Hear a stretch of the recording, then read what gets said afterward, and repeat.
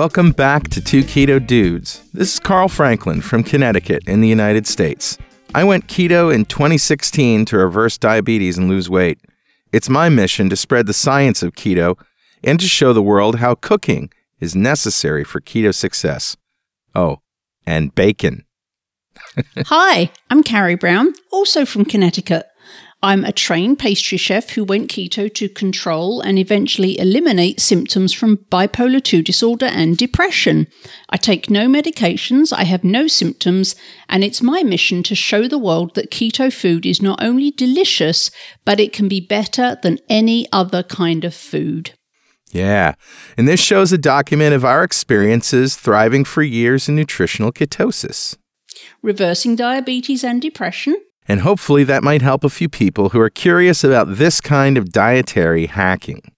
We are definitely not doctors, and we don't give medical advice. We just want to share our experiences and review the research that supports it. Oh, and bacon. Yes, bacon. We share our recipes and any science we find in the show notes. This is a science-based show. Carl brings body science, and I bring the food science. Right. So let's start podcast 150, Ask Carl and Carrie. So, Carl, first, do we have any apologies or corrections from last week's show? Last week's show was 149. Happy New Year. Nope, no apologies. We just move on. Yay, moving on. But before we start, let's explain in plain English what a ketogenic diet is. Right. Well, a ketogenic diet is any diet that puts you in a state of ketosis where you're burning fat for energy rather than glucose. And the way I did it was to limit my carbohydrates to 20 grams or less every day, enjoy a moderate amount of protein, 1 to 1.5 grams per kilogram of lean body mass, and all my energy comes from fat. Did you say fat? Yes, fat. If you're just starting, listen to our Starting Keto show at start.2keto.com. So, Carrie, what's new with you? Well, we started a new year. Yes. Yay for New Year's. And I know there's people who, are kind of tired of the whole resolution thing, and it's just another day and you can start any day and all of that. And that's all true. But I don't know. I do find that for me, just that kind of boundary of a new year is just exciting. Yes, it is. And all of that good stuff. So yes, you can change your life on any given day, but I love the rigor that having a calendar that gives you places to start gives. So we had a new year. 2018 was an amazing year for me, and I'm really looking forward to 2019 being even more amazinger. I just made that word up. I think it's going to be amazing, sure. So one of the highlights of my week was I did some rubber ducking with Amber O'Hearn, the carnivore queen. We had a rip-roaring chat on the phone, her in Colorado and me in Connecticut. Love Amber. And she was sharing with me about her carnivory conference that's in March. Oh, right. So if you are interested in the whole carnivore thing and you would like to hang out and eat steak with a whole bunch of keto carnivores, then check out the link in the show notes. We have a link to Amber's carnivory conference that she's putting on in Denver in March. Yeah, it's right before Low Carb Denver starts. It is. So if you're going to Low Carb Denver, you might want to just tack on another So day. there are still a few tickets to the carnivory conference left. If you want to look into that, the link is in the show notes. So that was one of the highlights of my week. Cool. A personal highlight was plumbing. Plumbing? I have new plumbing now. Not me, my house. Oh. The plumber came and I'm very excited that I now have a nest because my plumber gave me a new thermostat, and people are like, why is your plumber installing a thermostat? And I'm like, I've got a really cool plumber. Oh, I thought he found a bird nest in the basement or something. No, so my plumber installed a nest, and Got it. I was way more excited than I probably should have been about being able to turn the furnace on from my car while I was driving home the other day. Right, yeah. Or program it to shut on, shut off at different times. Yeah, it's good stuff. So that was plumbing and amber, and the fact that we have a new year, and it's a bright, sparkly new year, and it's going to be more amazinger than last year. That was really, really my week. I've been hammering away at new recipe posts. I've got a whole bunch of new delicious, easy, simple recipes that are going up on the blog over the coming months. So that's what I've mostly been working on. That's cool. You wanted to mention your Facebook group too, because we have a forum. We being Richard and me, moved off of Facebook and into a forum, but you actually have a group. I do have a group, and it's a lovely group. So if you are, and I actually added Carl's name to it now, so you'll know which group it is because it's the only one with Carl Franklin in the header picture.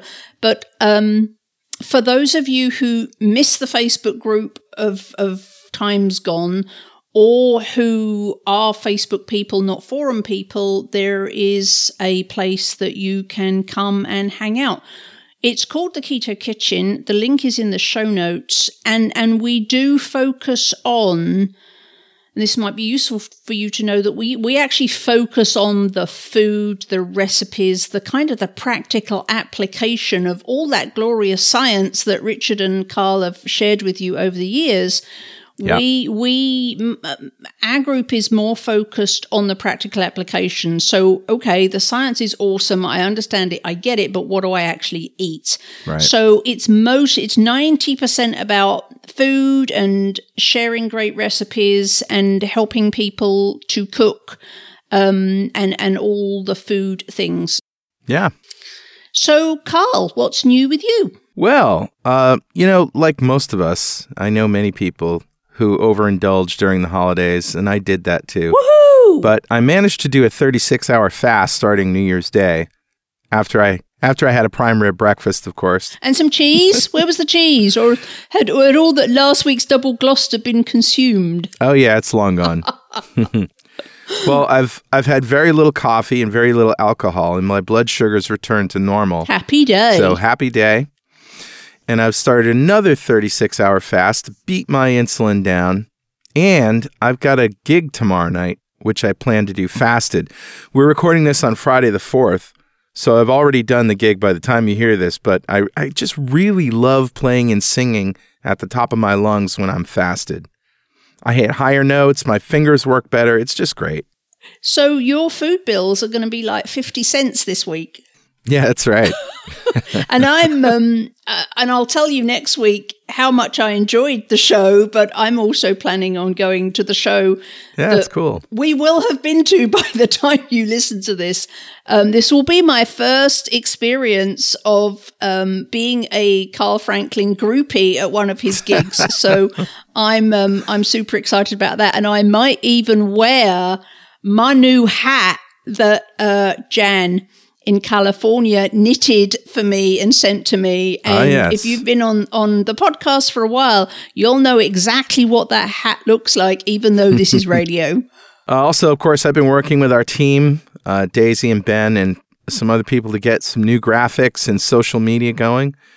We're making changes here, and I'm really looking forward to what the future brings. Me too. 2019 is going to be awesome. Yeah.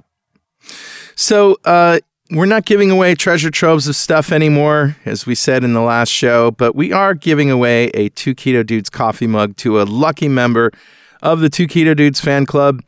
And Carrie, the new mugs have your mug on them, not Richard's. So, yeah. So anyone who has a mug, it's a collector's item. That's hysterical. I can't wait to see. I haven't seen a mug yet. I can't wait. That's yeah. That's the funniest thing ever. Almost as funny as being referred to as a ditzy blonde this week. That was another highlight. Oh, yeah. Well, now you've arrived. I feel like I've arrived now. If only they knew. So today's winner is David Lee. Yay, David! Yeah. You will have the first off-the-press mug with my face on it. That's so right. You will maybe I should somehow, if you come to Keto Fest or there's any way you can get to us, we'll get a permanent marquee and I'll autograph it. So that'll be the first one off the production run. Right. And if you don't want to wait to win a coffee mug, you can get one online at gear.2keto.com.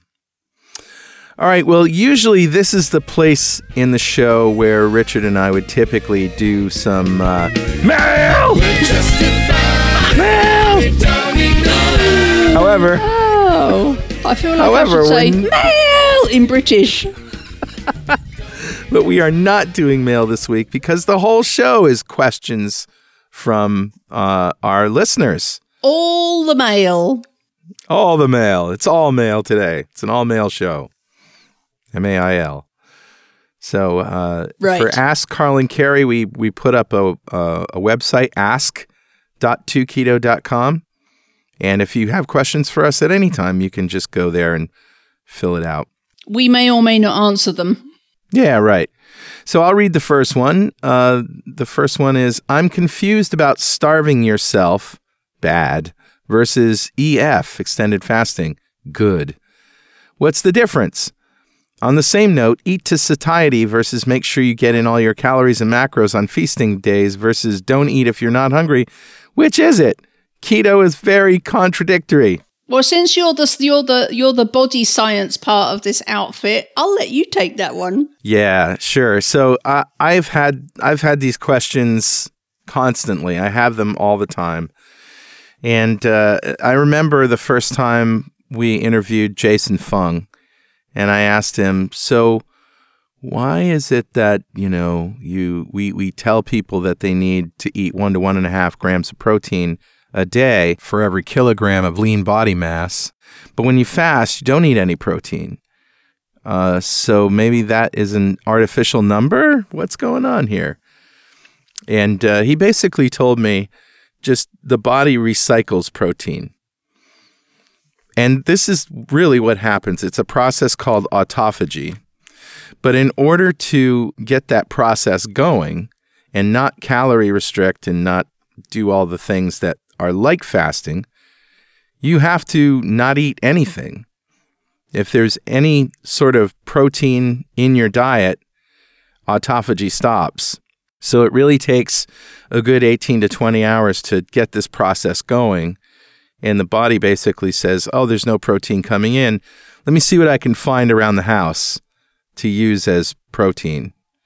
And this is exactly what happens. So then it all made sense after we talked about autophagy and all that. So it's either one or the other. Either you should eat and eat to satiety and stop when you're full, right? And mostly fat, of course, if you're doing keto. Or you should not eat anything. But to do it halfway in the middle confuses the body. It's called calorie restriction. And instead of saying we have nothing, I'll see what I can have around the house, the body says, oh, I got a little bit, but it looks like I'm not going to get enough. So it's not enough to kick in autophagy. So what happens is the body sort of dials down the thermostat and tries to get by with less fuel because it doesn't have enough fuel. So that means turning down the metabolic rate or the rate at which you burn calories. So that's what you want to avoid, lowering your metabolic rate. So that therefore you want to eat when you're going to eat and fast when you're going to fast. Does that help? Helped me. Okay, cool. So yeah, it's a little bit contradictory, but it does make sense when you think about autophagy. So the takeaway is that it's kind of all or nothing. Yeah, that's right. When you're eating, you need to eat and get your metabolic rate up.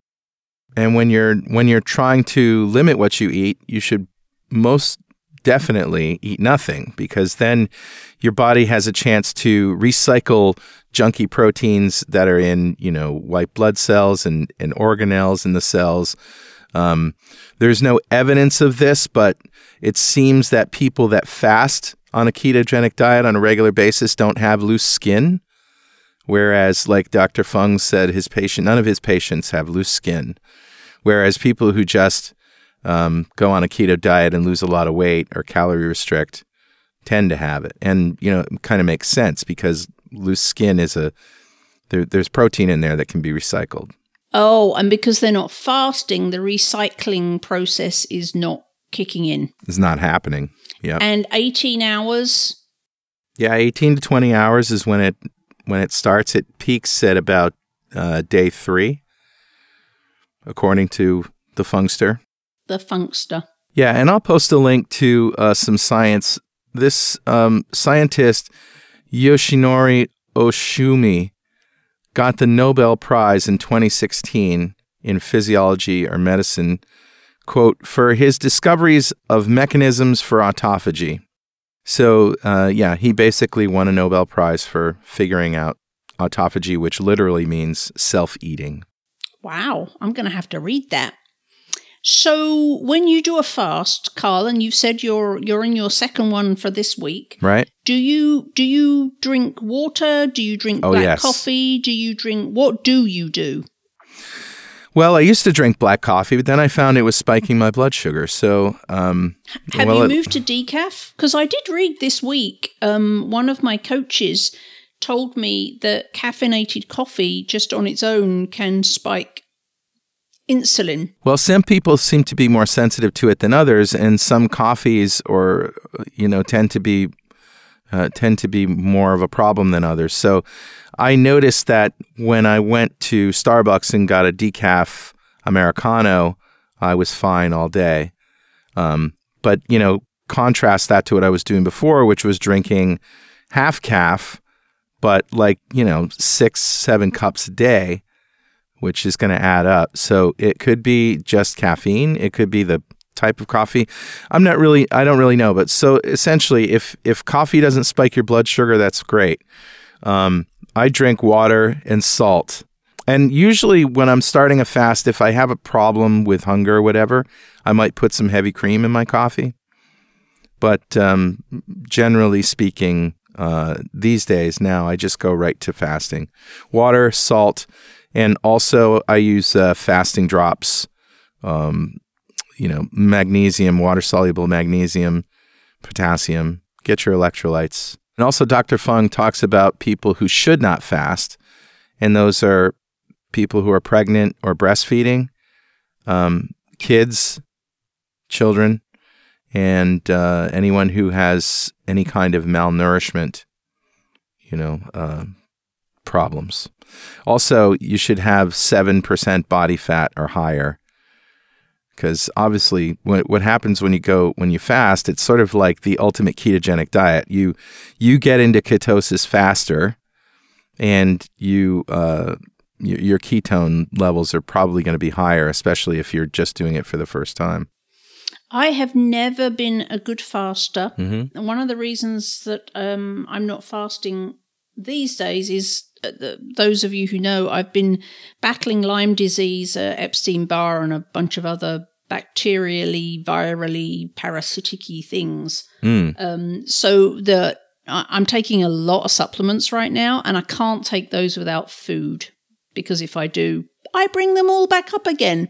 So, well, it's interesting you should bring up bacterial infections, because I made a bacterial infection go away with a 3-day fast. And I'll put a link to the blog post about this too. I had a cellulitis on my skin, and I asked Dr. Berry, who's my doctor, Ken Berry. We love Ken Berry. Yeah, I asked him if he didn't mind if before I went in for antibiotics if I tried a fast, and he said, no, go ahead. So I did, and there's pictures of how it cleared up. That's awesome. It was pretty amazing. And I had done some research. There was a study, albeit a mouse study, and I'm not so keen on mouse studies because we're not mice. Really? But it seemed to sort of make sense. So they took these mice and split them randomly into 2 groups. And one group they infected with a viral infection, the other group with a bacterial infection. And they fed them. And the ones with the bacterial infection died, and the ones with the viral infection didn't. And then they took another group of the same type of mice, same thing, half viral infection, half bacterial infection, and then they starved them. They fasted them. And the ones with the bacterial infection survived, and the ones with the viral infection died. So I thought that was really kind of interesting. It is. The other thing, for people who don't know me, one of the things I have to do to control my bipolar 2 disorder, or to keep it gone, is I have to take methylated B vitamins, and I also can't take those without food. So I'm trying to figure out how I can do the fasting thing and keep everything else, kind of keep doing everything else I need to do. So I'm hoping in a month or two I'll be off all of the bug killers and all of the, none of them are pharmaceutical, but all of the things I'm doing to take care of that, which will just leave me with the methylated B vitamins, and then hopefully I can come up with something that I can do or maybe I can do a 1 day or a 2 day fast and still be okay, because my brain has been so balanced for over 3 years now. So I may have to experiment with that, but I'd be interested to hear what happens. I throw that in case there's anyone else out there who's also, has to take supplements and is like, how can I do a fast? So, if that's you, you're not alone, and I'll let you know if I can figure out how to make that all happen. Sure. All right. So you got a question? I do. And this is the question. I'm currently roasting a 5-pound boneless leg of lamb. Yum. Lamb is my favorite. I love lamb. I love lamb. Growing up in England, lots of lambs in England and lamb roast. In fact, I think growing up I ate more roast lamb than I did roast beef. So England is covered with sheep. And of course, anyone who lives in Wales knows that there are more sheep than people. So what are some ideas for what to do with the cooked meat when done? I don't want to just be eating slices of lamb as much as I do like it, so would love some thoughts on other dishes to make with the cooked meat. Wow. So this is I hope this answer helps you, or at least steers you in the right direction. However, I don't currently have any lamb recipes on the blog, and I'll tell you why. Lamb is, when I first moved over to the US, lamb was rare as chook's teeth. That's a little bit of Australian slang, just because we're missing Richard. Right. So when you could find lamb here in the US, it was staggeringly expensive. Right. So, but it's very recently, lamb is becoming much more available. Here in Connecticut, where Carl and I are, you can find lamb, at least lamb chops now, and sometimes a rack of lamb and sometimes lamb roasts in virtually every single grocery store. Sure. They will have lamb. And the prices are going. I've got lamb chops for $3.99 a pound. Yeah. I can regularly get them for $4.95, $4.99 or $5.99 a pound. So now that the lamb is becoming much more available and much more budget friendly, I am going to start working on some lamb recipes. I don't have any currently, but I can guide you with a few tips on what goes well with lamb, so maybe you can start concocting your own things.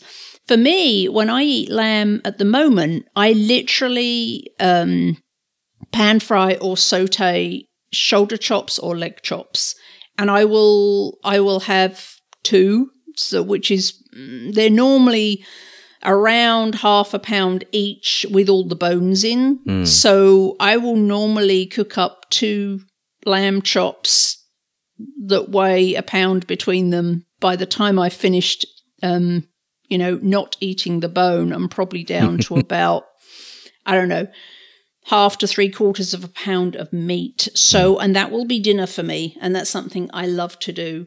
But here's some ideas of things, of flavors that go really, really well with lamb so that you can start about maybe making a fresh herb gravy or a fresh herb sauce or, a heavy cream and fresh herb reduction would be super simple, and you can change those up depending on what mood you're in for what herb you want. So things that go well with lamb: basil, bay leaf, butter. Butter goes very well with lamb, and we all like a bit of butter. Oh, yeah. Cardamom. Cardamom, incidentally, is my favorite spice. If you haven't tried cardamom, I highly recommend that you do. It goes very well with lamb. It's part of the Moroccan spice blend that goes really well with lamb, even cinnamon and cumin, which I bet are on your list. We're coming. I'm still in the seas. You're in the seas. So cheese, but the how do I say, the tangier cheeses go well with lamb. So your blue cheese, your feta, your parmesan, your ricottas, those kind of cheeses go really, really well with lamb. Cinnamon, ding, ding, ding. Ding, ding, ding. Cinnamon goes really well with lamb. Also coriander and cumin. So those kind of Moroccan spices go really, really well with lamb. Curry powder also goes really, really well with lamb. So if you like curries, you might swap out a meat that you would typically use and use some of that lamb meat that you've cooked, use some of that in a curry instead. Goes very, very well with lamb. So that might be something else you can try. And if you're going to reheat, by the way, if you've cooked a roast and it's already like a perfect medium rare and you're going to reheat it, I would suggest using a sous vide, a precision cooker, an Innova precision cooker. There's lots of sous vide items now, like around $100, because then you can just put all your ingredients in a sealed bag with your sauces and your curries or whatever, and drop it in, 133, 134 Fahrenheit bag, and it'll never go beyond medium rare, but all the flavors will combine and it will heat up nicely. Right. Other things that go well with lamb, fennel. Yeah. Fennel goes really well with lamb. So you could do something really simple, like slice up a fennel bulb, saute that in butter, chop some of that roasted meat, make a quick cream reduction, toss the lamb in, heat it up. Super simple, super fast. Yep. Fennel and lamb go really, really well together because cooking doesn't have to be long or complicated or fancy. If you get great fresh food and add the right flavors to each other, you can have a really stunning dish in, 10 minutes. So agreed. Fennel, garlic goes really, really well with lamb. Oh, yeah. Ginger, lemon. If you like lemons go well with lamb too. And, of course, the perennial favorite, which is what I grew up on, is mint. We always had, whenever we had roast lamb at home, in fact, I was the mint sauce girl. I always got to make, and I made mint sauce from scratch from like 3 years old. Wow. We grew our own mint in the yard, and I would make a very, very simple mint sauce, which, of course, you'd have to switch out the sugar, which was basically a good quality vinegar, a whole bunch of finely chopped fresh mint leaves, and sugar to sweeten. So, of course, we would use xylitol or erythritol, or whatever sweetener of choice. Yep. Very, very simple. Just mix that up, let it marinate for half an hour, and put that on your roast lamb. That was what I grew up doing. Mint and lamb are just fabulous. Mustard goes really, really well with lamb. Sure. Nice tang. Onions, orange. I know we don't drink orange juice or eat oranges, but, add a little bit of juice and some zest to a sauce would be fabulous with lamb. Oregano, or for the Brits here, oregano. Parsley, really good flavor profile with lamb. Pepper. Rosemary is another thing. Oh, rosemary is it for me. Most of the herbs will go really, really real with your lamb. For me, it's rosemary, garlic, lemon juice, lemon zest. That is salt and pepper.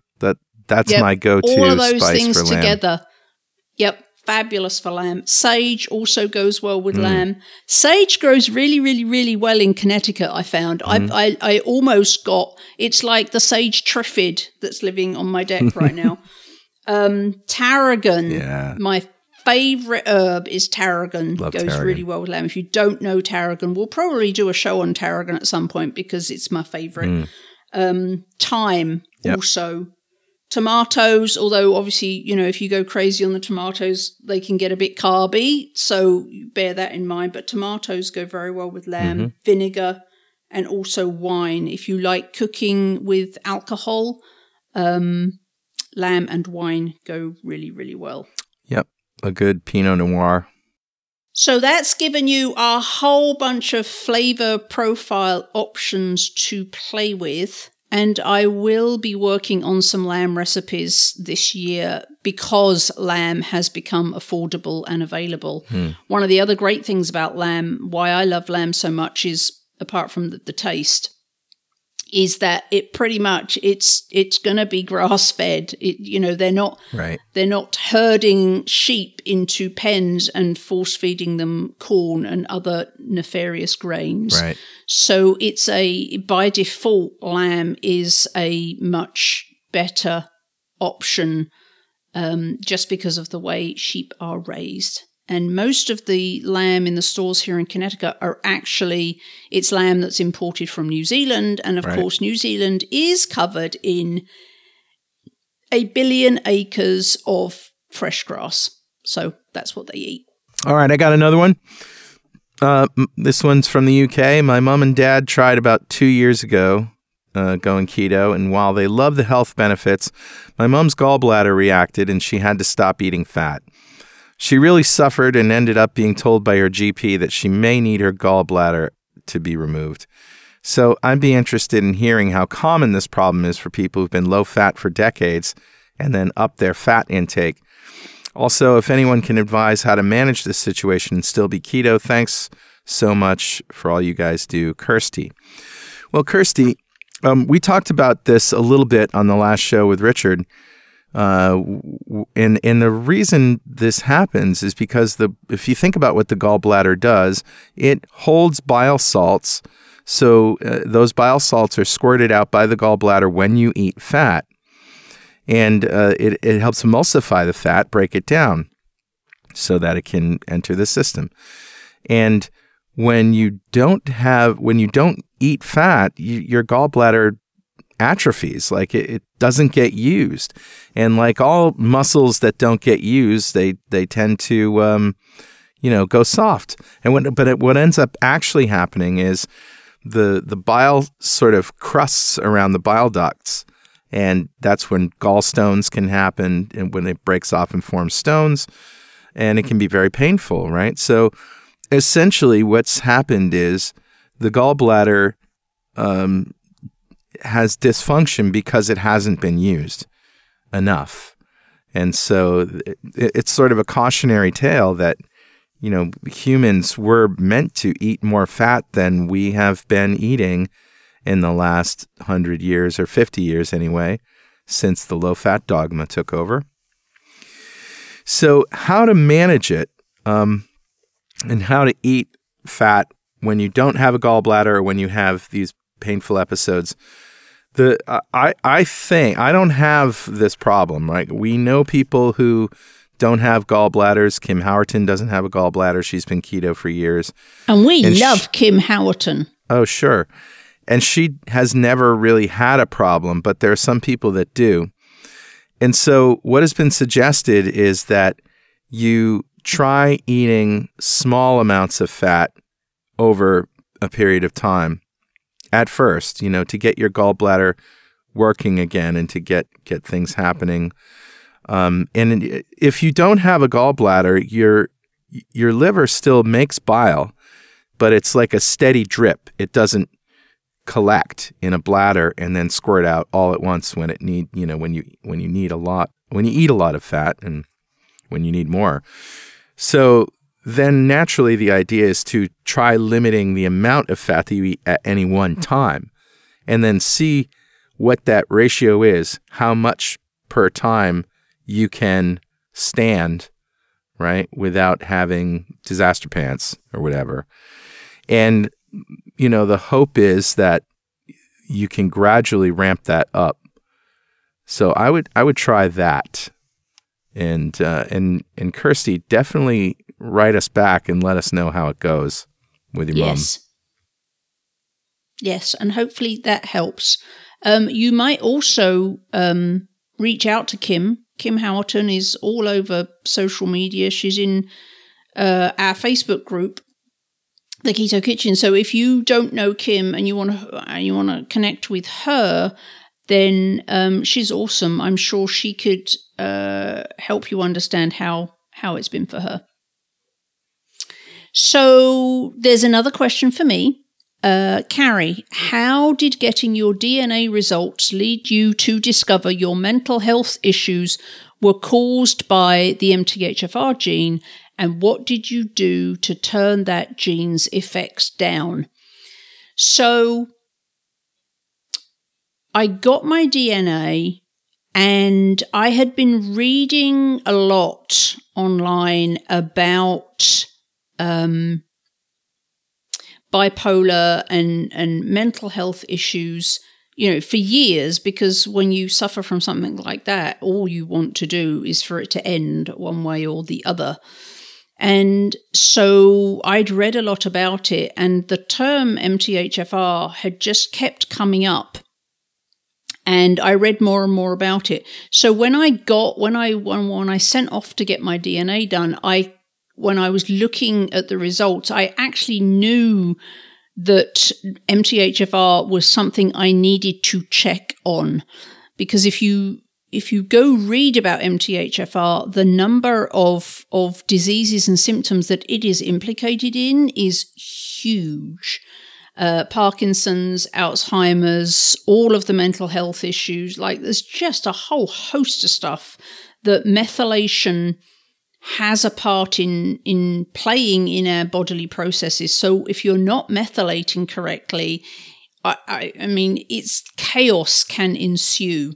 So I knew to look for MTHFR from reading previously. So when my DNA came, that was the first thing I looked for, and I got my methylation report. And sure enough, I was not surprised, but I did find out that I am heterozygous on C677, I think, that is the one. But that isn't what's really important. What's important is my symptoms. Because as you say, whoever asked this question, you made an important point when you said, what did you do to turn that gene's effects down?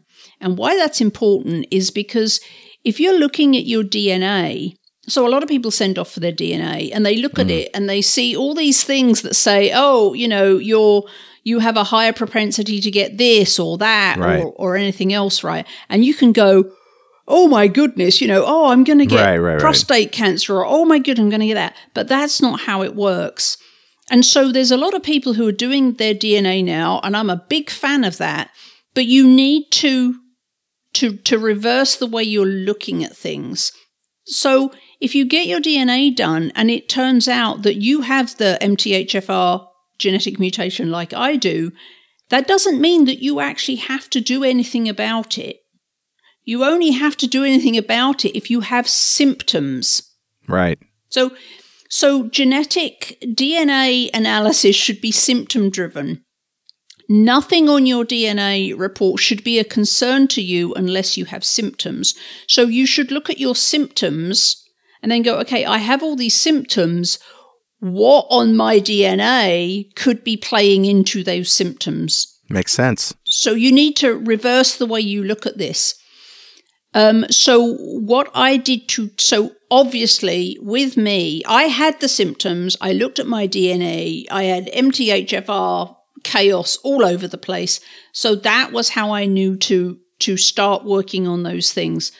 The two things I did to turn the gene's effects down, and I know that the gene's effects have been turned down because I no longer, and I haven't had for 3 years, I've had no symptoms of bipolar disorder for over 3 years now.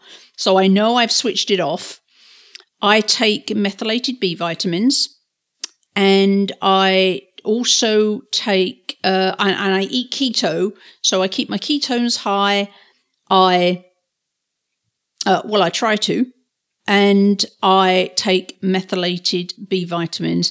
I also have to work very hard on detox. And I know a lot of you, especially those of you who love the science, are going, no! But we'll that's a trigger word for me. That is, and I understand that. And in a later show, hopefully, we can talk about that, and I can tell you why detox is a thing for some of us. It is a thing for me because of my MTHFR makes it very difficult for my liver. Well, you could say it a different way, right? I mean, you could say some of your liver function that filters doesn't work. Right.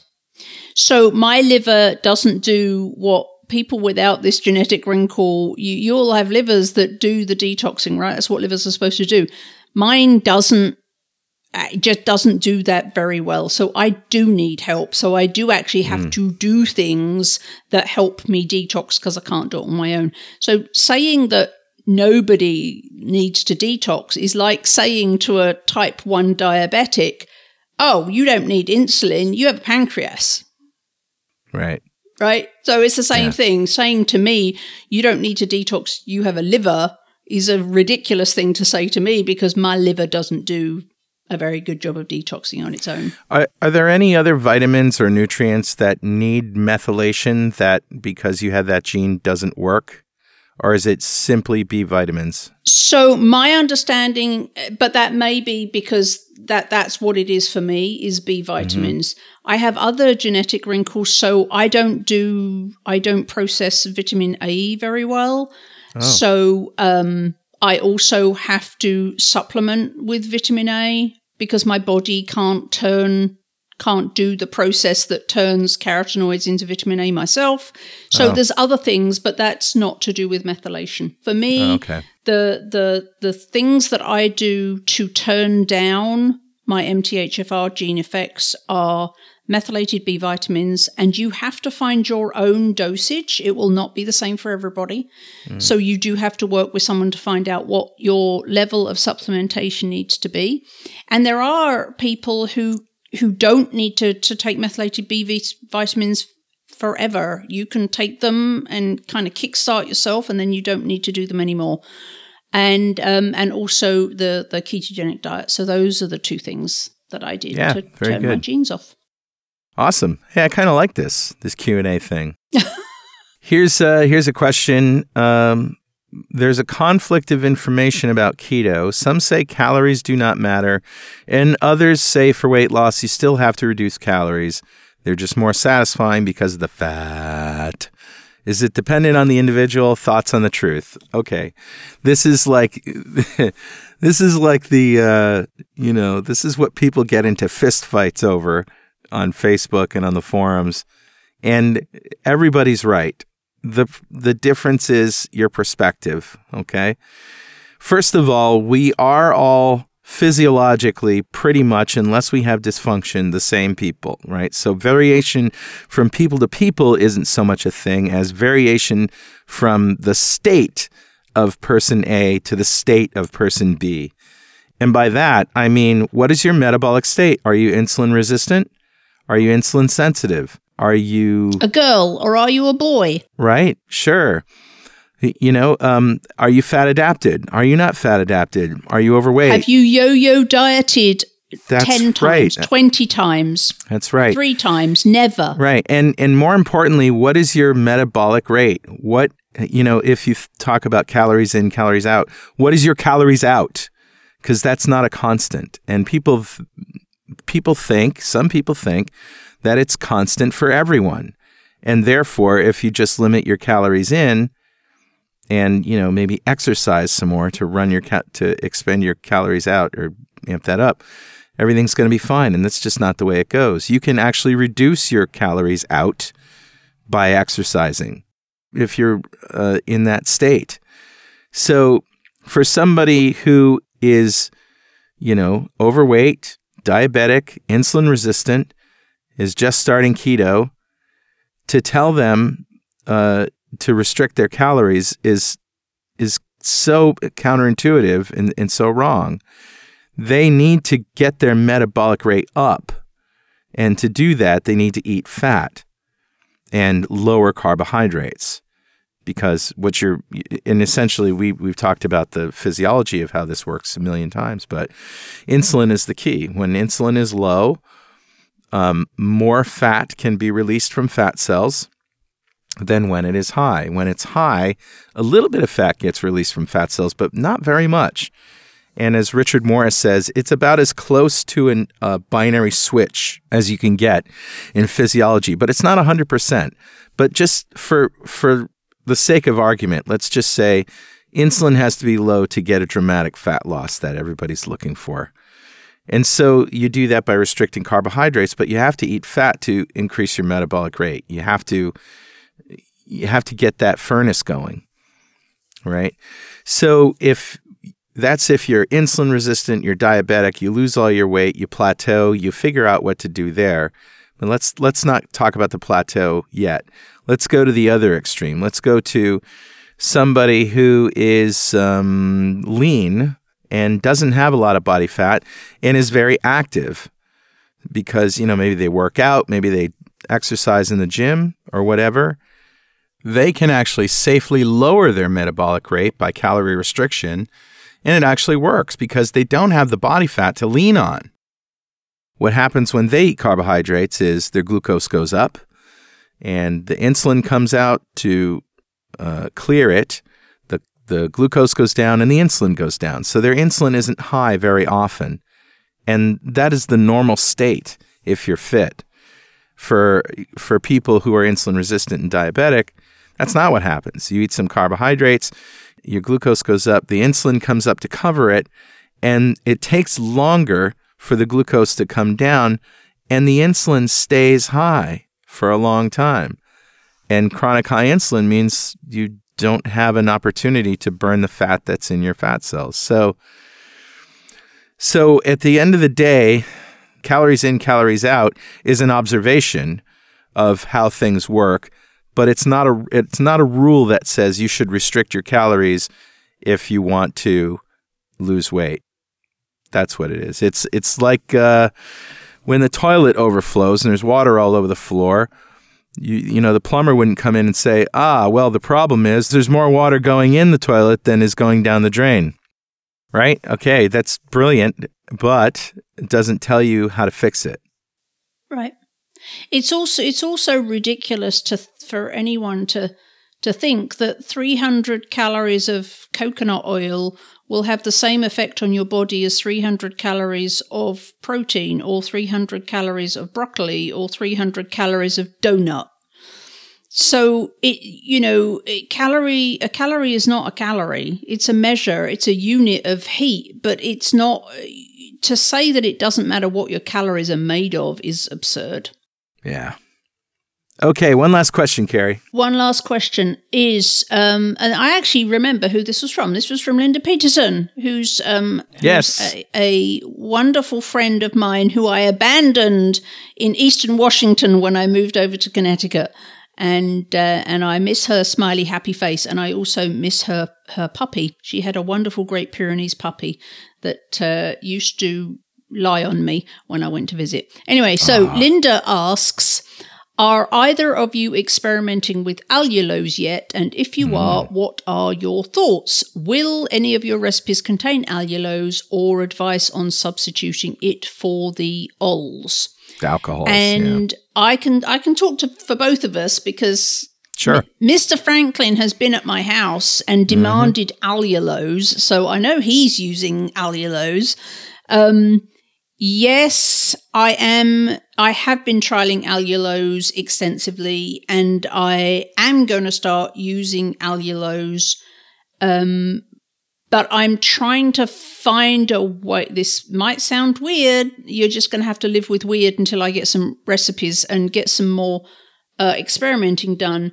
But I'm trying to figure out how to reduce the amount of allulose you have to use to get the right result, because money. Because allulose is stupidly expensive. It's about $11, $12 a pound. Right now, because nobody's buying it, because it's new and not a lot of people know about it. So it's crazy expensive. And when I develop recipes, my remit is always to try and keep the cost down, because we don't, we don't want to get you to go keto and then you've got this huge financial problem to deal with. So right. I do think about cost when I'm developing recipes. So I'm trying to work out how I can get the benefits of allulose but keep the costs down. But yes, Linda, Carl uses allulose and he loves it. Especially in ice cream. The taste of allulose is scarily like sugar, and I'm genetically a super taster.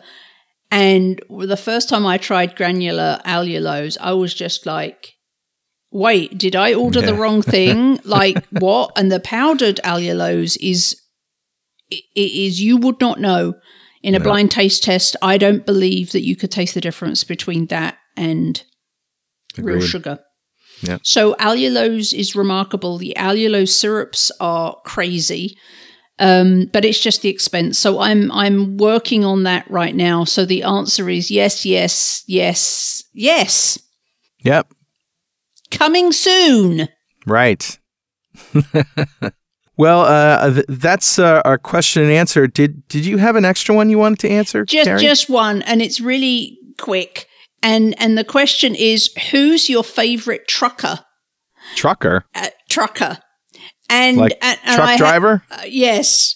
So that was the question. And the answer is Yogi Parker. And the reason I'm telling you all about Yogi is because Yogi is a keto trucker, and he makes the most amazing keto concoctions in the cab of his truck. He drives around.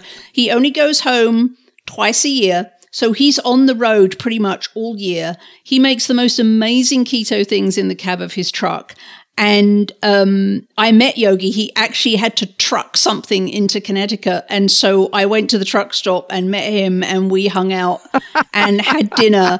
And he is the coolest guy. He's a super nice guy. He travels with his dog, and he makes amazing recipes. So we're now posting Yogi's truck cab recipes on my blog at carriebrown.com. That is so cool. If you are a trucker, or if you like camp food, if you're camp cooking, or if you think that keto requires a lot of fancy equipment or a big kitchen or any of that, go look at Yogi's recipes on my website, because the stuff he produces is ridiculous. And if Yogi can cook how he does on the road, nobody else has an excuse ever for staying keto under any conditions. So my favorite trucker is Yogi Parker, and hopefully he's going to become your favorite trucker too, because when you try some of his recipes, you're going to be a fan. So awesome. Well, speaking of recipes, this is the part in the show where Richard and I would scream at the top of our lungs and we'd play the music and we'd both share a recipe. But, since we've got Carrie Brown on the show now, I think we ought to just let her do it. So, because, frankly, I don't have as many recipes as Carrie does, and she has a lot to share. So, Carrie, it's time for the recipe of the week. Oh dear. Okay. All right. This week we're gonna cook something, and I know that a lot of people are doing carnivore this month. That Dr. Berry has got people doing carnivore all over the place. So I thought that I would do, for those who aren't doing carnivore, this is actually, it's kind of carnivore heavy, but it's not completely carnivore. But for those of you who kind of have had your fill of the sweet things and the keto pizzas and all the crazy, I thought we'd do a really simple, tasty, focus on the meat kind of recipe to Sounds get good. 2019 kicked off. And also with a prep time of 5 minutes, it takes some cooking time, but the prep time is really quick. Great. And I have it on good authority that it's really, really, really delicious. So It's called Montana hash, and it's a easy, hearty, tasty one-pan meal that your whole family are gonna love. And I don't like doing dishes ever at all. So one-pan dishes are a big win for me. I don't know about you all, but I love me a one-pan dish. So you're going, the recipe, the link to the recipe will of course be in the show notes. Yep. So you don't have to write this down, but you're going to need a tablespoon of avocado oil or coconut oil. You're going to need 4 cloves of fresh garlic, which you're going to crush, 3.5 ounces. The metric equivalents are all on the blog. Yep. So I'm not going to take up time doing those. So 3.5 ounces of finely chopped onion, 3 ounces of finely chopped green pepper, a pound of ground beef or minced beef for those of you outside of the US, 10 ounces of riced cauliflower, 2 teaspoons of Dijon mustard, 2 teaspoons of salt, some ground black pepper, 2 tablespoons of tomato paste, a cup of beef stock, 1/3 of a cup of heavy cream, and 2 ounces of cheddar cheese, but I won't get crazy if you like double the cheese, if that's your thing. So, or triple the cheese, or just grate as much cheese as you want on at the end. Yeah. So it's super simple. You're going to heat the avocado or coconut oil over medium heat. You're going to add the crushed garlic, the chopped onion, the green pepper. You're going to saute for 5 minutes until softened. You're going to add the ground beef and saute for a further 5 minutes until it's no longer pink, breaking up the meat into small pieces with a spatula as it cooks, because ground beef tends to kind of clump together. You're going to add the riced cauliflower, the mustard, the salt, pepper, the tomato paste, the beef stock, and the cream. You're going to bring it to a boil. Then you're going to reduce the heat and simmer it for 20 minutes. Nice. When you've done that, you're going to sprinkle however much grated cheese you want or need on top, and then you're going to chow down. Montana hash. So that's your Montana hash. There's also some, always with my recipes, you'll see that there's some top recipe tips underneath which show what you can sub for what, what onions should I use. So there's some top tips underneath the recipes which will help you if you want to make it dairy free, or what onions or whatever. There's all that too. So there's your Montana hash. Simple, easy, delicious keto to get you started in 2019. Delicious. Sounds great. Well, Carrie, that's a show. And if you have anything you want to tell us, something we said wrong, something that you don't agree with, some more research that you found to support or refute anything we've said, send it by email to dudes@twoketodudes.com or post it on our website. And you can follow us on Twitter, Twitch, Facebook, YouTube, and Instagram at 2KetoDudes. Make sure to always use the hashtag 2KetoDudes. And of course, if you want to join the free ketogenic forum, it's forum.2keto.com. And you can have a look around the forum without needing to create an account by starting with success.2keto.com. And if you are a fan of Facebook, we also have the Keto Kitchen Facebook group. The link is below if you want to join us for all the food fun there. Mm-hmm. And if you feel like supporting our forums and all the podcasts we produce, think about making a monthly pledge on our Patreon page at patreon.2keto.com. And you can also see all of our podcasts and other videos on YouTube at youtube.2keto.com. And if you haven't already, go leave a review on Apple Podcasts. That's how new people get to know about what we do. Yes. 2 Keto Dudes is brought to you by 2 Keto LLC, who strives to support the low-carb community with podcasts and other publications. And Carrie Brown, keep calm and keto on. Yes, Carl, keep calm and keto on. And we'll see you next time on 2 Keto Dudes.